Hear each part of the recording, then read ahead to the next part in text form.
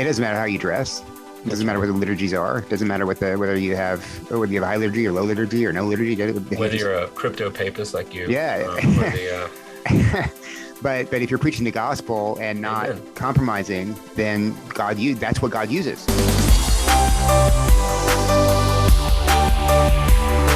Welcome to the Stand Firm podcast. I'm Nick Lannon of Grace Anglican Church in Louisville, Kentucky, and I am here as always with Matt Kennedy of the Anglican Church of the Good Shepherd in Binghamton, New York, and JD Koch of Christ Church Anglican in Mount Pleasant, South Carolina. How are you guys? Excellent. Great, Nick. Thanks. So what do you guys think Whoopi Goldberg thinks an archbishop's job is?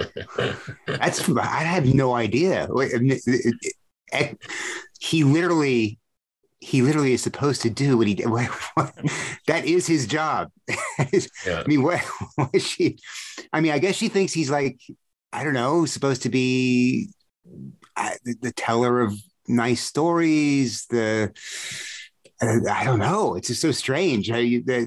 She was. In the secular mind, are Christian pastors supposed to just stay in their lane? Well, they're chaplains. I mean, at best, the idea of someone as a Christian pastor is like a hospice chaplain, or like a cruise ship, right?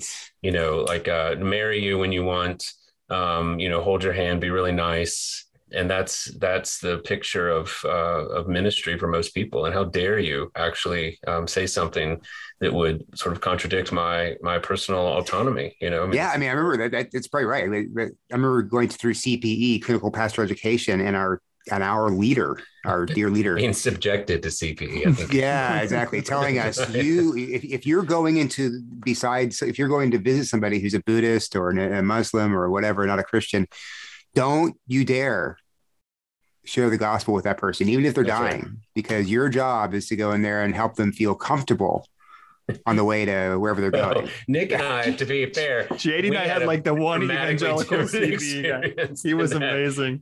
What was his name? Chaplain? I can't remember. I can only remember Chaplain John, which is what he called you. He called me Chaplain John, and he was this African-American guy who, by his own admission, said, "I used to be a very angry black man, Chaplain John," and he now was eliciting deathbed confessions out of these people. Yeah, he would be like, and these people were like, some of them were like, like 6 minutes away from the plug being pulled, and he would be lecturing and preaching to them about changing their, when they get out of this, that they needed to repent and turn to Jesus. And we were just standing back watching him, like awestruck, because it was a beautiful thing to behold. Yeah. I mean, I love that man. He was uniquely appointed at that time because he was in, the Pittsburgh VA system.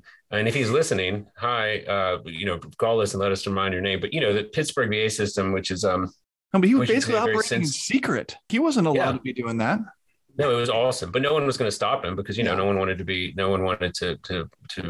impede him in any way. And it was really the Lord's mercy because we just spent, and of course at the end of our 400 hours with him, what did we do but go to an all-you-can-eat Chinese buffet and celebrate as one does. As one does, that's right. But if he's listening, remind us your name because you are very dearly beloved. A great encouragement to us. We have blocked out the specifics from our memory, our collective memory. Oh, man. Well, this week we thought we would talk about a topic that is dear to all of our hearts, the ACNA, Anglicanism, the formation of Anglicans, and the future of formation in the ACNA. At Trinity School for Ministry, the seminary that JD and I attended, and the seminary that Matt only wishes he could say he attended, has just called a new dean and president, the Reverend Canon Dr. Brian Holland. JD, you're on the board of Trinity. Talk to us just for a second about Dr. Holland, what Trinity was thinking about formation for ministry when they called him. And then maybe we can talk about Anglican formation and the ACNA in general. Sure. It was a great joy. The process was very exhaustive. There were many, many good candidates. And ultimately, we felt the Lord was leading us to Dr. Holland. He was someone who, prior to the interview process, was unknown to me, but that's not saying much. But it turns out he has been a long-serving professor at Malone University. And you can read his CV that was on many people's. But what was attractive to me about him in particular was not only was he an academic, which is, of course, important for an academic institution, but he also, in the process of being a professor, also got ordained in ACNA and planted a church. And so he was simultaneously had one foot, as it were, in the pulpit and one in the academy. And that is just a wonderful picture that has a long pedigree and history within Anglicanism, actually part of our patrimony that has more recently been ignored, or at least underplayed or undervalued. And so just in the context of the interview process, of listening to sermons, of reading responsive questions, of interacting personally with him, I am incredibly excited as an alum and as a board member for Trinity, and think that Trinity has done a wonderful thing in its first 40 years. As Bishop Rogers said on the 40th anniversary of Trinity, that, the mission when we started Trinity was to renew the Episcopal Church, to which that was a failure. But it turns out that vision was way too small, because what Trinity actually did was help seed, SEED, the global Anglican Orthodox movement by networking graduates and drawing together like-minded biblically Orthodox Anglicans, as we say, for a global future. And so the Trinity itself, over the past couple of years, as has the ACNA, been in a time of transition towards a more sort of full appreciation of the founding documents that we have been gifted with, the convictions that went into the formation of our province, and then as a result, the hope that we have at Trinity that we would be, well, we've stated as much, that we would be the preeminent, if not the forefront, of ACNA theological education. Now, of course, people at other schools may take exception to that, but I certainly think that at the very least, our appeal and our argument as to why Trinity has been strengthened by Dr. Holland's appointment. And I, for one, am excited to remain on the board and continue to encourage people to consider coming to a place where the formation is not only top notch and getting better every successive year, but also where the history, the halls and the town and the city. I mean, it was walked by all of our old haunts, Nick, there in Ambridge, just cry out with the now many have gone to the Church Triumphant, people who gave their lives and their time, energy, and talent for the formation and preservation of that school.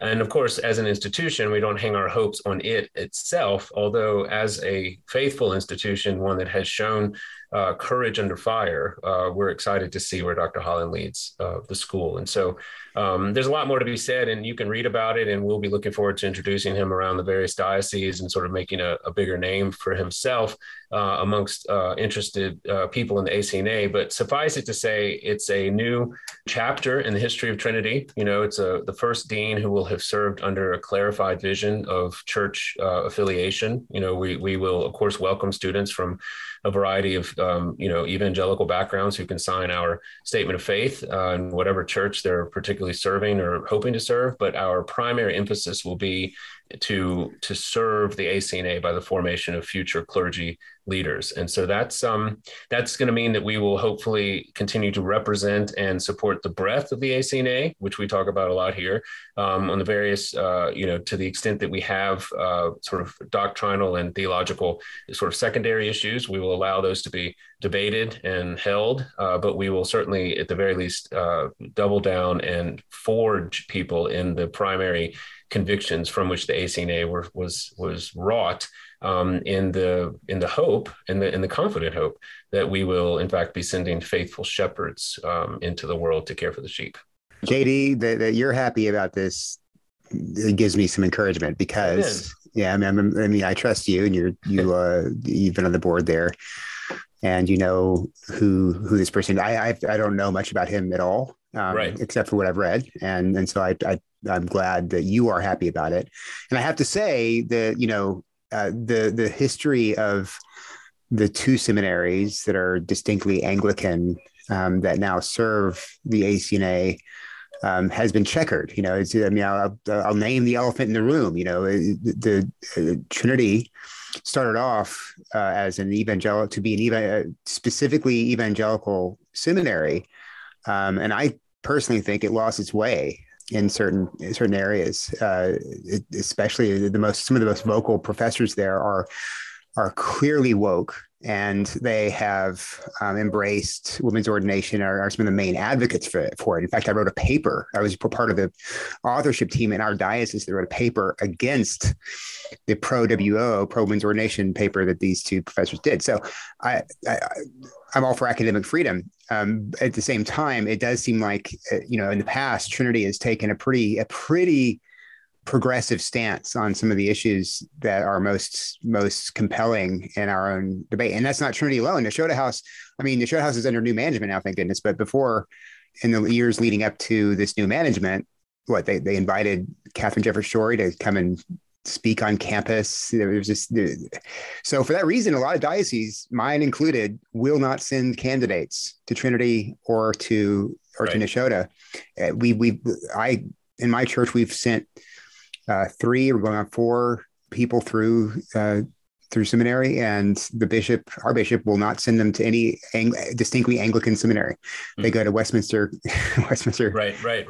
And there's an Anglican, there's a little cooperation there to get some Anglican education along with that. But that's a tragedy. So hopefully, I'm praying that this new dean, I think make some changes. That leads us to what we want to say, right? Yeah, what does Anglican formation look like? What does good Anglican formation look like? Speak to that briefly. And that is to say that I think that is precisely the type of conversation that Dr. Holland, along with, particularly Bishop Dobbs and other concerned bishops, would be, I imagine, I don't want to speak for him, but I can imagine he would welcome, as I would as a board member, that conversation in the spirit of hopeful, loving correction, perhaps, or at least concern, because of course the bishops are the one who are the gatekeepers for the ordinands, and more importantly, they're the ones who are responsible as the over shepherd or the under shepherd of the sheep. And so, if they're concerned about what's being formed and how people are being formed, well, then and they're bishops in our church that we have pledged ourselves to serve, well, then we need to listen to that. And particularly with some of the issues you've mentioned,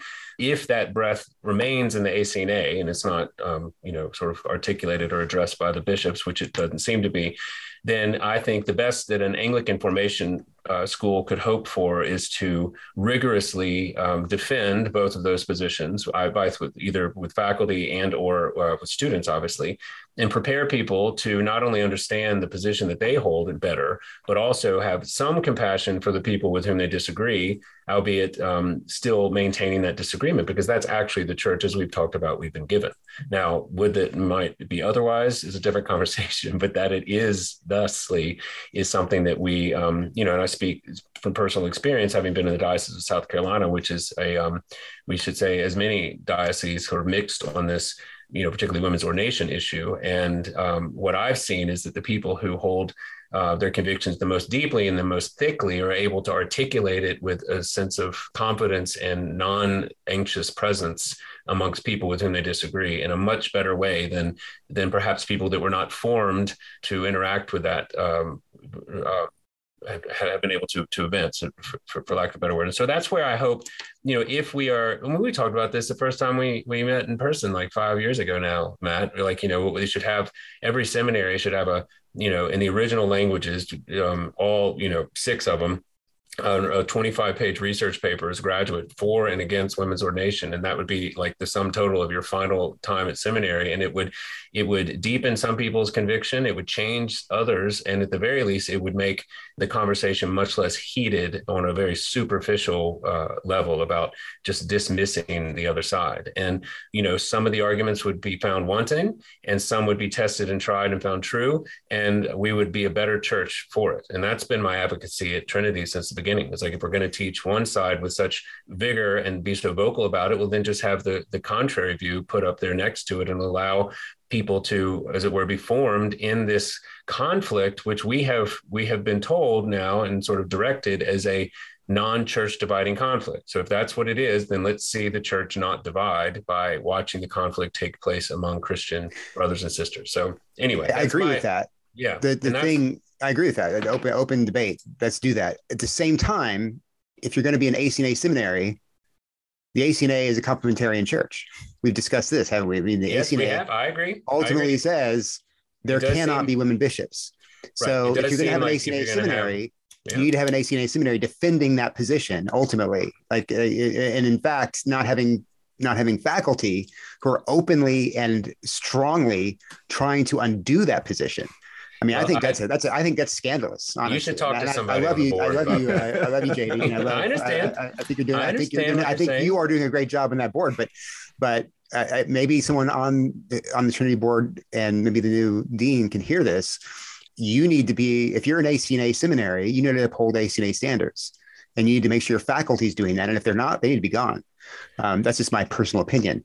But that doesn't preclude intellectual discussion. I mean, you can have a clear standard of belief and standard of advocacy as a school, and yet allow the free expression of ideas. But within the faculty itself and the official position of the school being one that's contrary to our own constitution, I think that's a huge contradiction and a big problem.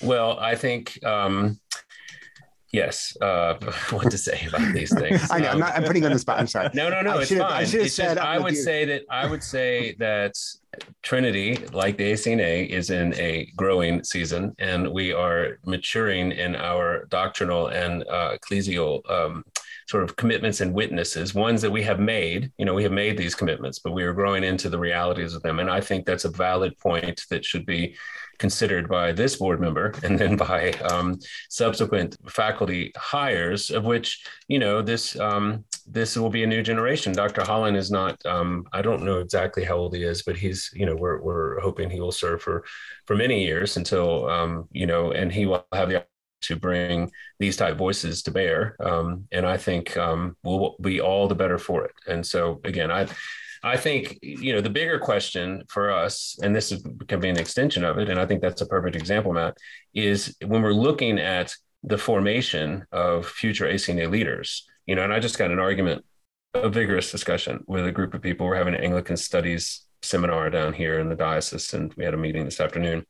And part of the concern was that Anglicanism as an ism, is sort of robes and formularies and all the things, is very off-putting to non-Christians. And there was this question about what are the future Anglicans going to look like, in order to be missional. And I said, well, in my personal experience, it's a little bit like that quip attributed to Chesterton, I think, that Christianity hadn't been tried and found wanting, it hasn't been tried. In that Chesterton was like where Anglicanism has actually been embraced. And I'm not talking about fussy 16th century recreation Anglicanism. I'm talking about like what W.H. Griffith Thomas says in his articles, book on the Articles of Religion. He says, give me a minister, a spirit-filled minister that believes in Article 6 about the authority of Scripture, and Article 20 about the limits of the church, and there I will find a living, powerful, ambassador of the Word of God. I'm paraphrasing here. But I had to object to the doom and gloom, because I said it's been my personal experience and my experience watching others is that where Anglicanism is embraced, meaning the authority of Scripture is upheld, the formularies are taken as a faithful guide of theology, where the homilies even are read with an ear towards doctrinal clarity and precision, and faithfully and powerfully preached, then I have seen nothing but church growth, nothing but life come from that. Now, it hasn't been, exponential, or what is it, arithmetic, what is the one that's more, it hasn't been, explosive growth, but it's been cruciform growth, which means that people are actually drawn by the power of the Spirit to the faithful proclamation of the gospel, namely Jesus Christ, crucified for my sins and raised for my justification. And when people are converted to that Anglicanism, they never leave. And it doesn't matter if they're in Kuala Lumpur or Indonesia or Vienna, Austria, or Mount Pleasant, South Carolina. And you see that all over the world. And that's what I'm excited for about the future of Anglican formation. This kind of leads into or at least brings up in my mind, the debate that had been ongoing on Twitter, Twitter debates between James Woods and the whole winsomeness debate. James Woods he's an Anglican actually, and he wrote an article about Tim Keller, how Tim Keller's methodology for attracting people, secular people, is flawed because it's designed for a culture in which Christianity is kind of seen as in a neutral way, that there's not a lot of animosity toward Christianity.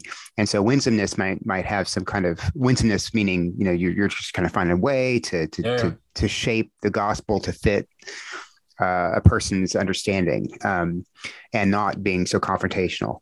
But James Wood's point is we're no longer in a neutral culture. We're in a negative culture using Aaron Rand's categories. So winsomeness doesn't work now because you cannot be winsome enough. You never can be. So you've got to actually be strikingly contrary to the culture. You've got to proclaim the truth. And I think, and I actually don't think that that's a new thing. I think even in a neutral culture or in a friendly culture, that's always the case.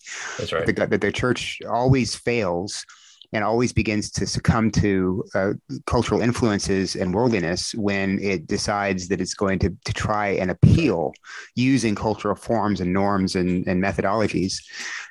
When the church doesn't do that, when the church just sticks with the gospel, it doesn't matter how you dress. It doesn't matter what the liturgies are. It doesn't matter whether you have high liturgy or low liturgy or no liturgy. Whether you're a crypto papist like you. Yeah. But if you're preaching the gospel and not compromising, then that's what God uses. It's by the gospel that he brings people to faith. Yeah.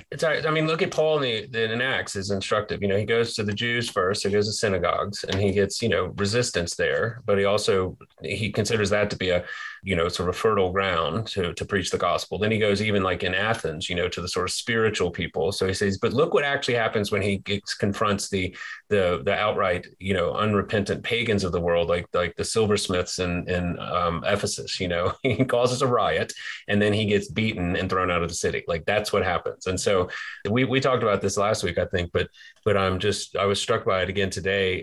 St. Philip's, which recently in our lawsuit retained the property, the historic property. So St. Philip's is the sort of the oldest, most beautiful, largest ship in the ACNA Armada right now. It's just beautiful. And they have this tea room, right? Which is like just such a the most Anglican thing ever. Yeah, exactly. Like sherry at noon and all the things. And I was saying, there's no possible way that St. Philip's to the silversmiths of the world, to the sort of rabid neo-pagans are going to be winsomely won to Jesus by the cucumber sandwiches and the sherry and the tea. Is just going to be rejected out of hand because that's the church, right? That's the one that is so contrary to the spirit of our age and is daring to defame our idols. And yet, I mean, in the community of believers, from all over town, all over, it's not just Anglicans that were at the tea room, and it's an incredibly encouraging witness, not only what they've gone through, but actually this seemingly, sort of throwback little tea service they have. And I think that's what we're going to see more going forward. And the preparation for a minister that understands that is paramount for the formation of the future of the ACNA. Because if you think you signed up for a chaplaincy, well, there are churches that still operate under that model, but this is not one of them. Because when people dig down through your smoke machine, if you have one, or your sort of skinny jeans or whatever it is you're doing to hide the Anglican identity you have, and actually read our prayer book, the Jerusalem Declaration, the founding documents, the 39 articles, you start reading this thing and connecting the dots to what you are then going to be required as a pastor to teach, preach, and proclaim into the world. Well, then you might want to sign up for like Krav Maga, not like that's a Israeli fighting defense tactic, you may know. I mean, but you may want to sort of hone your secondary vocation skills, because if you're looking for like a loving, willing audience to invite you to their tea, well, you need to live in Charleston, because outside of that, there are not going to be a lot of people looking to include you in their otherwise culturally acceptable kind of soft chaplain sort of witness to the world. And that's my hope for Trinity. I think that's why it's great that it's in Ambridge. I think that despite some differences, which I would always have, particularly as a theologian with any faculty member that's not me, the men and women who are on staff there, are going to be deeply connected by their own lives and vocation to the ACNA. So it's in their interest to understand the challenges, even if they don't agree with all of them. And that's a new thing. We're slowly getting our feet under us in service of the province as the province continues to get its feet under itself. And I think that conversations precisely like the ones we're having, but then more importantly, that you or Bishop Dobbs or whomever has concerns and hopes for Trinity could have with the new leadership are going to be incredibly important over the next, 3, 5, 7 years in particular, as they continue to restaff And also, as we live into the reality of what does it now look like for the second generation of ACNA formation, and that's what we're looking at now. I've got some opinions about this. So, well, good. So do tell. Right. Well, okay. First of all, I don't know about you guys, but the most worthless classes I took in seminary, and I went to a very liberal seminary, but I found the exegetical courses and the theological courses helpful, if for nothing more than just being able to construct a good apologetic before I got out. But the most useless classes I found were the practical courses. Like you get these big speeches in the beginning of the courses. Oh, well, we're going to teach you what things are like when you get your hands dirty in the parish. No, how to they celebrate don't. from your womb. Yeah, how to celebrate your no. I would say if you're going to construct an actual usable seminary education, cut all those ridiculous classes out. They don't help you. Put your seminarians into churches. Let all those hours they spend studying Dr. So-and-so's esoteric ideas about what people are like in the parish who hasn't been in a parish his entire life. That's right. Don't do that. Stick your seminarians in parishes, have them work there regularly. I agree with that. And then what they need is, give them the language, intense language learning, intense theological study, intense church history study, intense Bible study. But all the intellectual needs that they're going to, all the intellectual things they're going to have to be good, informed scholar pastors, give them that in seminary, but cut out all the ridiculous so-called practical courses. I'll never forget. They don't work.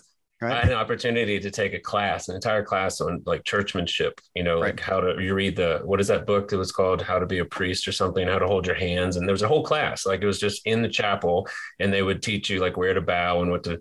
And I remember discussing at the time with the dean, I was like, well, should I do this class or should I take the other class? He's like, look, do you have like 6 minutes? I could teach you that entire class. I was like, wait, but it sounds very important in the formation. He's like, yeah. He's like, I would definitely take the other one. And I'm grateful I did, because it was much more, rigorous and profound. And again, that is to cast aspersions on that particular class. But at any rate, I agree with you, Matt. I think that, we've talked about this before, but now it's acute because we have this transition point at the Life of Trinity. And, Nick and I, I've retained sort of more active investment in it, but I know as an alum, you hope that it continues to be a positive for the ACNA. And I certainly hope that myself. And I think that precisely to your point, Matt, that we can appeal to the actual job that we now know an ACNA cleric is going to face, and appeal to the leadership of the seminary and say, when you were trying to form undercover evangelicals who would go serve funded parishes in large cities and sort of work from the inside out, that was a different model and required even perhaps different professors, different, again, not to speak to anyone in particular, but the whole question was different. But now we're looking at, basically like the Anglican version of the Jesuit missionaries dropped off in the middle of, Colombia or whatever, you're going to have to hew your own, church out of nothing. You're going to have to be a preacher, an evangelist, an apologist, perhaps a bivocational. Clerical Navy SEALs. That's right. And what that's going to require is an amount of courage and conviction on the front end that needs to be represented. And I think Dr. Holland does a good job of this by the leadership, people that have counted the cost, have faced courage under fire. And again, that's his own story, but he's, as an ACNA cleric, he has run into the same problems that all of us have in an increasingly secular world, and preaching the gospel and standing for these truths connected across the globe. But I think that if we can articulate that from the front end, which will necessarily weed out the chaplains, which would be with help of the bishops and the rectors, then we have a possibility of Trinity continuing to form what I hope would be leaders for the ACNA going for the future, who would be converse. I'd love what I'd love nothing more is for a Trinity person who's, let's say, particularly our issue, we talked about women's ordination, to come out of that with exhaustive knowledge of both sides, to be able to go and play devil's advocate to people that were sort of disrupting a church about this issue and still have their own particular conviction, and hopefully represent something of the breadth with a sense of sort of Christian, gentleness and humility that Peter talks about in verse 3, and be able to articulate, well, why is this important to you? How is it held? And how does it play out in the life of your own particular parish? These are questions that I think we have to address as ACNA in general, and Trinity would be the place where in specific those questions will begin to be hammered out. And so I agree with you wholeheartedly, Matt, that the formative aspect of it needs to be clear-eyed and soberly assessed as to what the world you're actually going into. And back to your reference of Aaron Renn and James Wood, we are sending sheep to the wolves. We are sending people into a much more hostile environment than perhaps Anglicans have ever been sent into, in North America at least.